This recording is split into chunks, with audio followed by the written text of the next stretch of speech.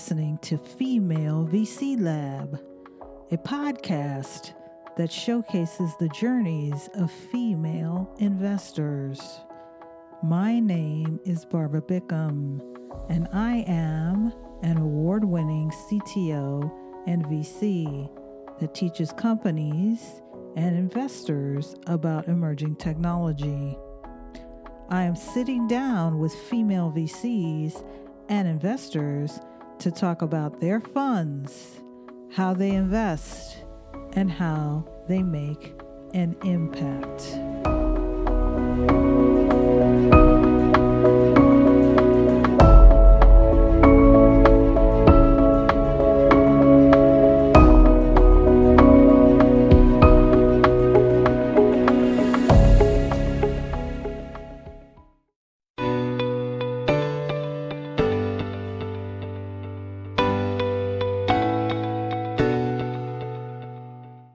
Welcome to Prime Alpha's interview series, insights from industry practitioners discussing their journey and their discoveries. Hello, my name is Amanda Jogia, the CEO of Prime Alpha, an online ecosystem bringing together alternative opportunities and their investors. I'd like to welcome Barbara Bickham, founding and managing director of Trailyn VC, a pre-seed fund investing in diverse deep tech founders. She's a serial CTO and has over 35 years of experience in technology and entrepreneurship. Interestingly, she's worked the last 5 years as a CTO, architecting and designing blockchain, AI, and other emerging tech products. Welcome, Barbara. Thank you, Amanda. Thank you for having me. So tell us about your career journey and what led you here. So I've had a very eclectic career. I'm actually a computer science major from Berkeley, so that's how I started off. I also have a master's degree in software engineering, and I'll get to how I got my mini MBA from the University of Chicago. But I've had a very traditional career. The first kind of half of my career, architected and designed systems. Actually, my very first job, kind of funny, they said, Barb, we would like for you to architect and design something from scratch.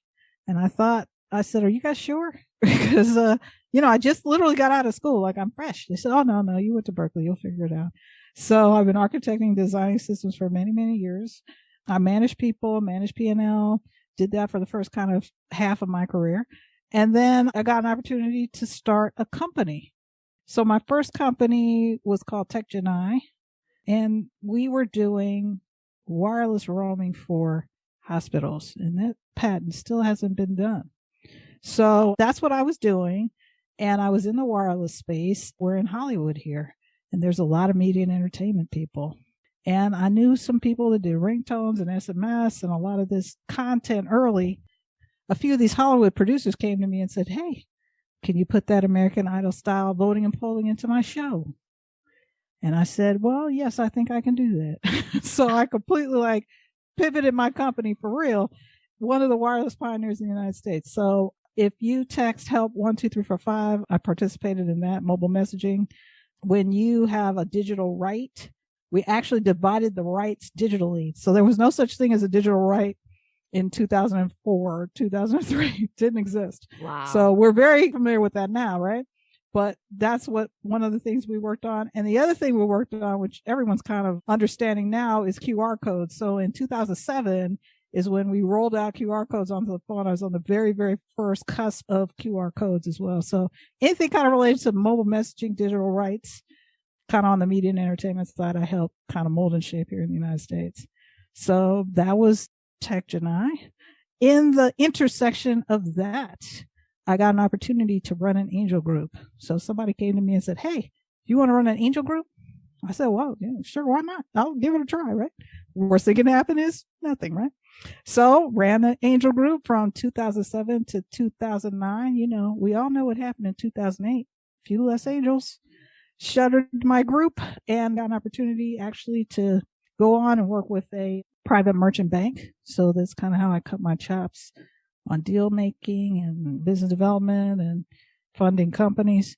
So did that for about a year, went back to my coding roots in 2011, did that for 4 years. I was the lone American in the European company. And I actually ended up winning them a Gartner Co-Vendor Award for the REST API I wrote.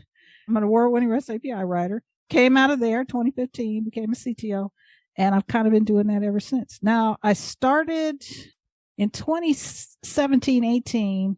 I kind of got full on into the blockchain space. I do know a lot of the blockchain pioneers, 2012, 2013.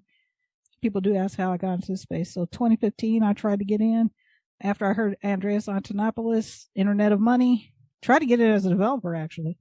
And then 2017, I got in kind of as CTO, business strategist, token economics, architecting and designing these AIs, blockchains. Most people wanted AIs and blockchains together. So I've done about 7 or 8 of those types of projects.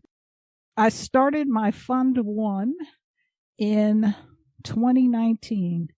It was actually, back half 2018, early 2019. So it's officially February 2019.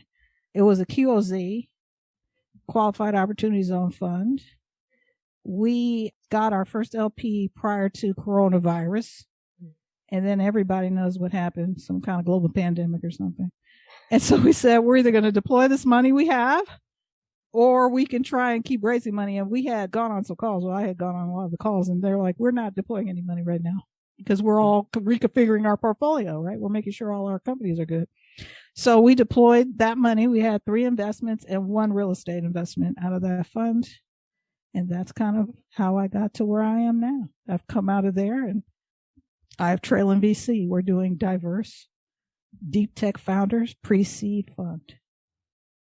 So interesting. There's so many avenues I want to take, but describe that pivotal point in time when you decided to go off on your own and you said, this is what I want to do with Trailin, and why, and what's that catalyst? What's that mission, that vision that you're seeing? In 2015, I was driving and I just had an epiphany that there are many gaps in life. I call them gaps. And for me, the initial kind of epiphany was there's this massive technology gap between who's building things, who's getting things funded, and who is not. And so that was the first gap I saw. And I said, wow. And it really kind of upset me. I got a little flustered by that because I said, if this gap doesn't get solved, the gaps that exist are going to get wider. And so I said, what can I do to fix this? Right. I asked, I didn't know how that was going to come about. Right. I just said, this has to be fixed. And how can I help contribute to fixing it? And so I started, I think then in a little bit when I got into the blockchain space, really looking at and learning about family offices, venture capital, scaling change. How do you become a change agent? How do you become impactful to people, on a different, more scalable level? And so that's when I said I need to kind of go off on my own and start this fund. I had a couple of fit and starts though. We all have fit and starts, right? I had one person come, hey, Bar, we can do this. Didn't work.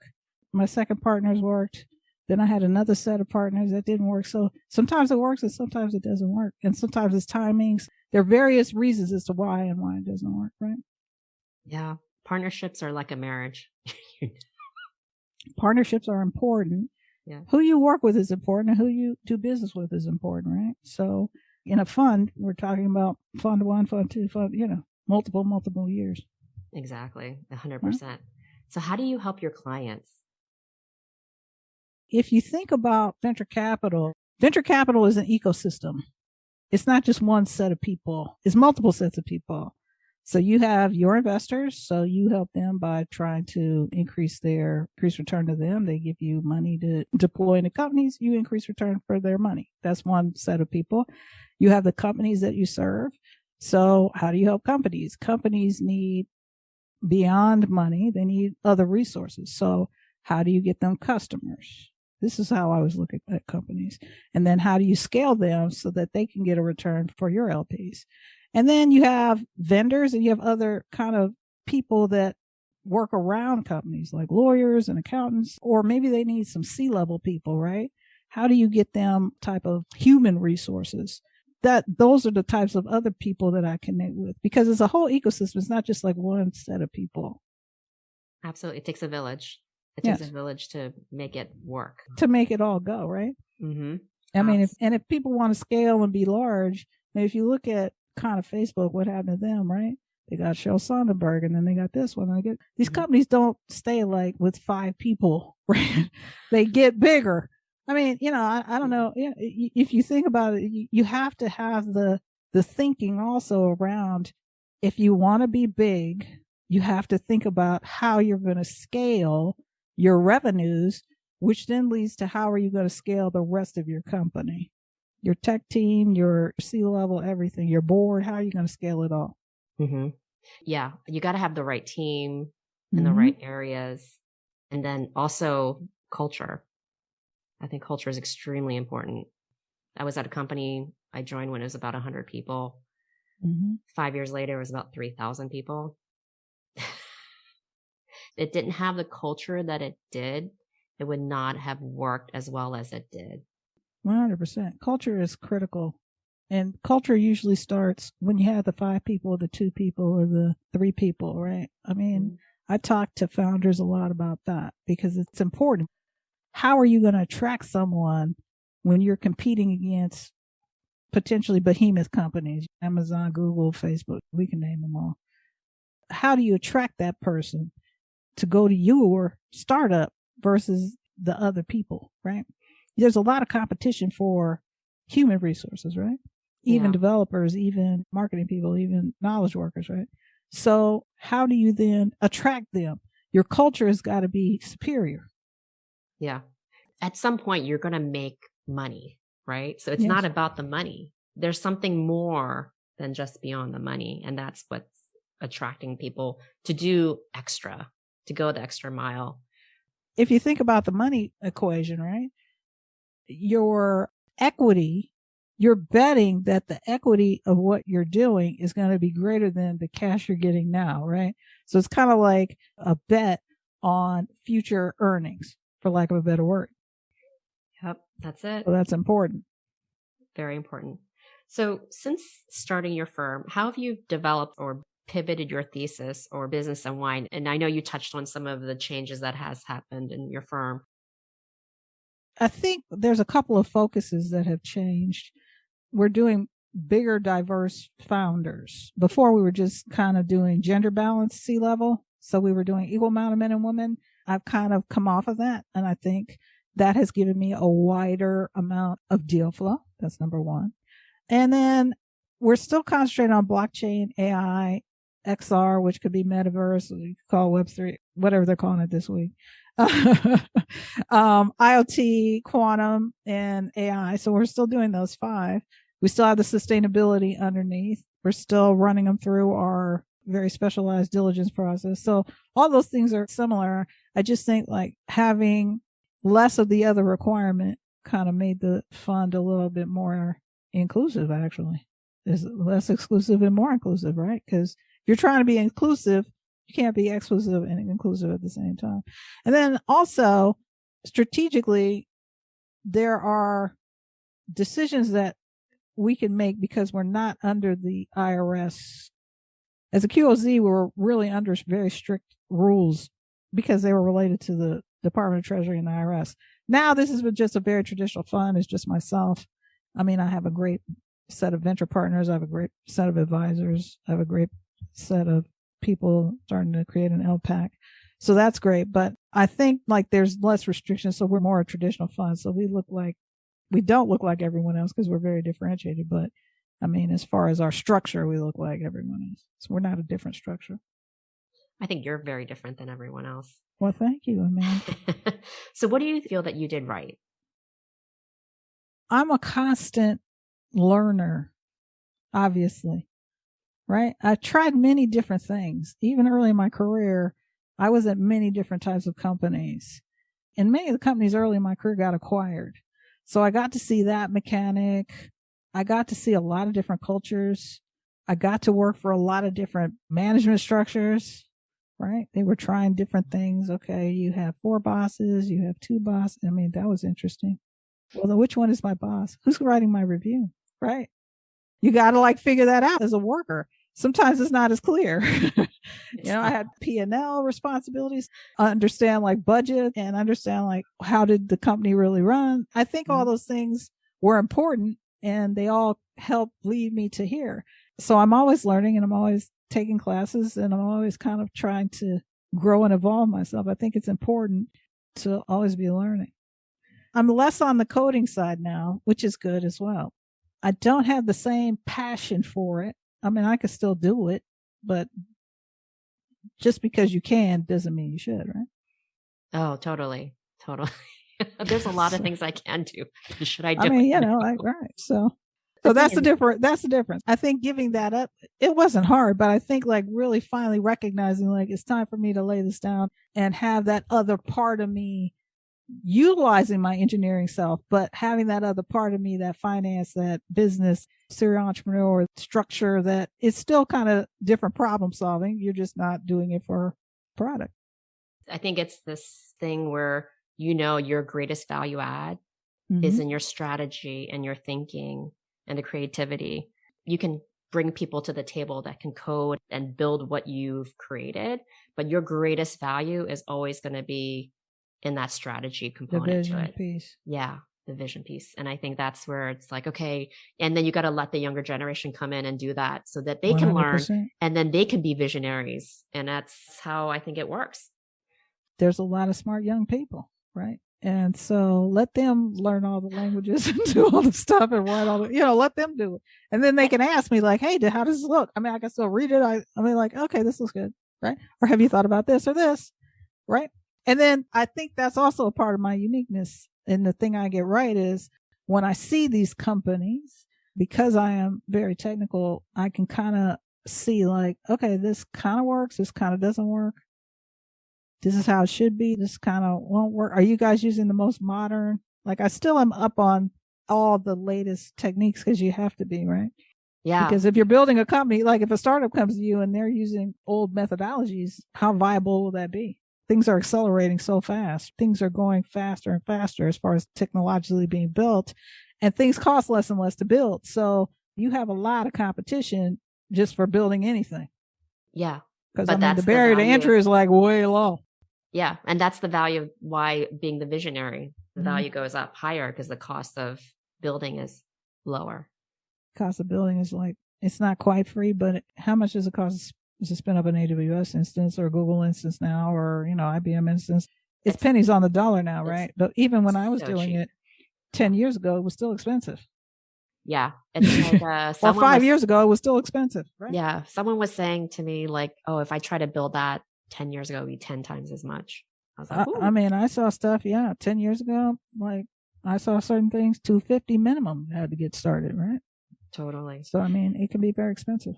Yeah. So what are you seeing that's exciting to you right now in the whole blockchain, crypto, AI space? Like what gets you super excited? The thing that gets me excited, I mean, clearly everyone's excited about NFTs, but I'm excited about beyond NFTs. I'm excited when I see like the blockchain and other elements combined. And I think this metaverse, whatever it's going to look like, will be the combination of that. So when you could see the NFT and the AR version of it, or you can see the NFT and it's trying to predict certain things, it needs to get smarter. Because just trading is, in essence, we're in the nascent stage of, okay, I'm going to buy the NFT and I might trade it and it might have a value. Okay.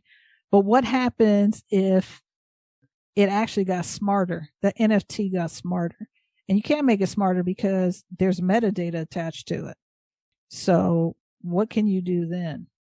Most people aren't looking at it that way. They're just looking at it as, okay, here's this digital asset that has a connotation or a value or whatever you want to call it connected to it, a piece of art, a JPEG, something, right? But what happens when it evolves? Like, will that be the real metaverse? Right.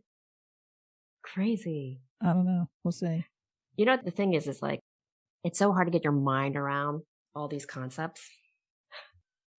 It sounds like it's hard, but really they're all going to start interconnecting. This is the thing that's going to start happening. It seems like they're each individualized. But if you look at what Facebook did, they actually, I mean, it is kind of a metaverse. They actually did kind of introduce online, offline in combination. because you could be in the virtual world completely. You could be in the physical world interacting with the virtual world. So that's kind of the AR version, or you could be completely in the physical world. So the question becomes, how are you going to monetize that? Like, that's kind of where a blockchain can go. And then what are they going to do with all that data? That's actually the more scarier question. Like, you're going to be generating a lot of data. How do you protect yourself now in this other world, or this other, because we have enough hard time protecting our data in the physical world, right? How are you going to do it in a completely virtualized world where you're coming in and out? Yeah. So fascinating.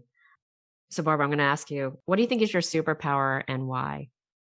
I know I am the fire jumper, because I get phone calls where it's like, hey, Barb, my hair is on fire. Can you put it out with something, right? It could be flour. It could be the fire extinguisher. It could be water. It could be, depending on the level of problem. Hopefully it's not a nuclear bomb level problem, like, because I have ratings of problems. But that's how I look at myself. Like, I'll come in and help kind of clean up the issue. And I think that's powerful, because everybody can't just come in and clean it up. And hopefully it doesn't get to the mess stage, but sometimes it does. So when you want somebody to come in and clean it up, sometimes it gets to be a mess. If you think about what happened with the global pandemic, right? It was a lot of things that had to happen because companies were really struggling. Yeah. And no one knew what was going to be happening. No one knew. Like, I didn't know. No one knew. So we kind of know now, right? But we didn't know before. So how do you handle that? You almost have to have like a switch and go, okay, now everyone's called all the portfolio companies. I had some personal ones I was working with. I'm like, is everyone okay? Yes. This one, yes. Okay. Right. And then the ones that you had to have more help with them. Right. Because we had some in the travel space. Travel went to pretty much zero overnight, right? It went from like, we're doing this to nothing. How do you pivot those companies? This is where my kind of experience of having moved a company from kind of like, I'm doing X to completely something different, it was, had value, right? Everybody can't say that. Yeah. That's amazing, by the way. It's survival. Like, how do you survive and make it through and problem solving? Yeah. It's almost like that troubleshooting, right? It's like, I don't know, maybe it's that kernel level program, right? You couldn't have the kernel crash. You couldn't have these things happen. You had to be so careful about these companies and who really warranted serious attention versus who did not. Mm-hmm. Right. It's triage, right? A little bit of triage. Right. You have to triage as well, because everybody, one of my people was like, oh, I got money I'm here. I'm doing X. I got money to go from here to here. I'm like, okay, fine. Right. That was a 15-minute call. Right. Others more. Right. So you kind of have to understand where they are, where the companies are, kind of where they are in their funding cycles. And then it's interesting because I talked to some people and they said, oh, this is just like 2008. I said, no, I was in 2008. No, there was no global pandemic in 2008. No, that wasn't happening. So, right. So it's like the comparison was not equal, right? The whole world was not closed in 2008, right? No, I mean, that was not happening. It was kind of US centric in 2008. This is unheard of in epic proportions. Correct. So like to have that comparison, I was like, nope, this is not the same. So really it's interesting too, like some of the perspectives I ran into, because I'm like, nope, not the same. So you also have to like ferret that out, because while you're trying to also help your companies, some people, sometimes I'm this as well, they kind of didn't quite catch what was happening. No, this is. Yeah, I said, this is like wholly different, right? No, I said, the whole world is shut down. I said, all my friends here, and here. And people were like, how you got all these friends? I said, I've been kind of everywhere, right? And we were talking about it, right? And then I was talking to them. And I'm like, well, what's happening here? What's happening here? So we just started finding out. Yeah. I think the way we work has changed. I think people have completely reevaluated their lives during this time. 100%. It's literally touched every fabric of everyone's life, and people are doing things differently. It's just everything. I mean, exactly. Young people want to stay virtual. What am I doing this for? Yeah, I think there were some seismic shifts in many ways. Like you said, is this really a good career for me? I think people thought, am I happy doing what I'm doing? This remote thing, now that I've kind of figured it out and the kids are here, not too bad. Right? Not too bad. Not too bad. Do I really need to go back in the office? Really? Like now that I've figured it out, you guys want me to come back? And then some people may not have figured it out and they may miss the socialization of office, right? So maybe they'll go back to the office. Exactly. I was fully virtualized. So I have been virtualized since 2000. So I've been going around since 2000. So I was quite used to being remote, but most people were not. So I was doing some speaking on here's how you protect yourself if you're going to be remote, because there were some things you really have to do to set that up. It's not like just let's all go remote, right? Did you have VPNs? Did you have other things? What happens when people leave? How do you create a culture online, right? Yeah. So we did do a little bit of that, but work is forever changed, because I think if you figured it out for yourself that you could be remote, and if you have kids, kids can be remote, and okay, we got used to these certain things. I think it's hard. It's hard to go back. It's hard to go back into like a little cube box or wherever you were, right? Yeah. I think everyone's world has closed in itself, but then it's also opened it up. I think what you're trying to say, Amanda, is like we see each other for like who we are, which is really just human beings, right? Mm-hmm. Because sometimes there's dogs barking in the background because they have dogs. Sometimes the kid wants to run up and say hi to everybody. Okay, hi, right? Yeah. There's no shame in any of that. That's just showing that you're a person, just like anyone else, right? So I actually think it's been great. And people are embarrassed by that. And it's like, why would you be embarrassed? Because you're like a normal person, right? Yeah. I feel like actually I got to know my clients more on a personal level this time than I ever did before. Thank you so much, Barbara. Thank you, Amanda, coming on. Would love to have you back on again. Well, anytime. Thank you for listening to Prime Alpha's Visionaries and Innovators podcasts. As always, you can head over to primealpha.com to sign up to our email list, as well as check out our other podcasts. See you next time.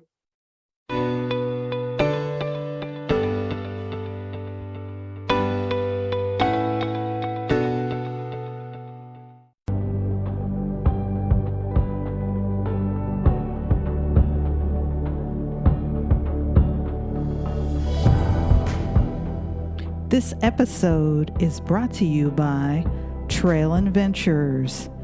Find and invest in the next billion-dollar emerging tech company.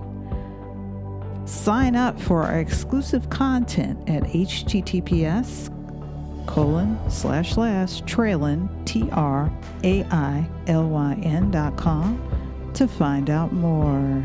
Find us on Apple, on Spotify, and on Google Podcasts. Thank you for listening.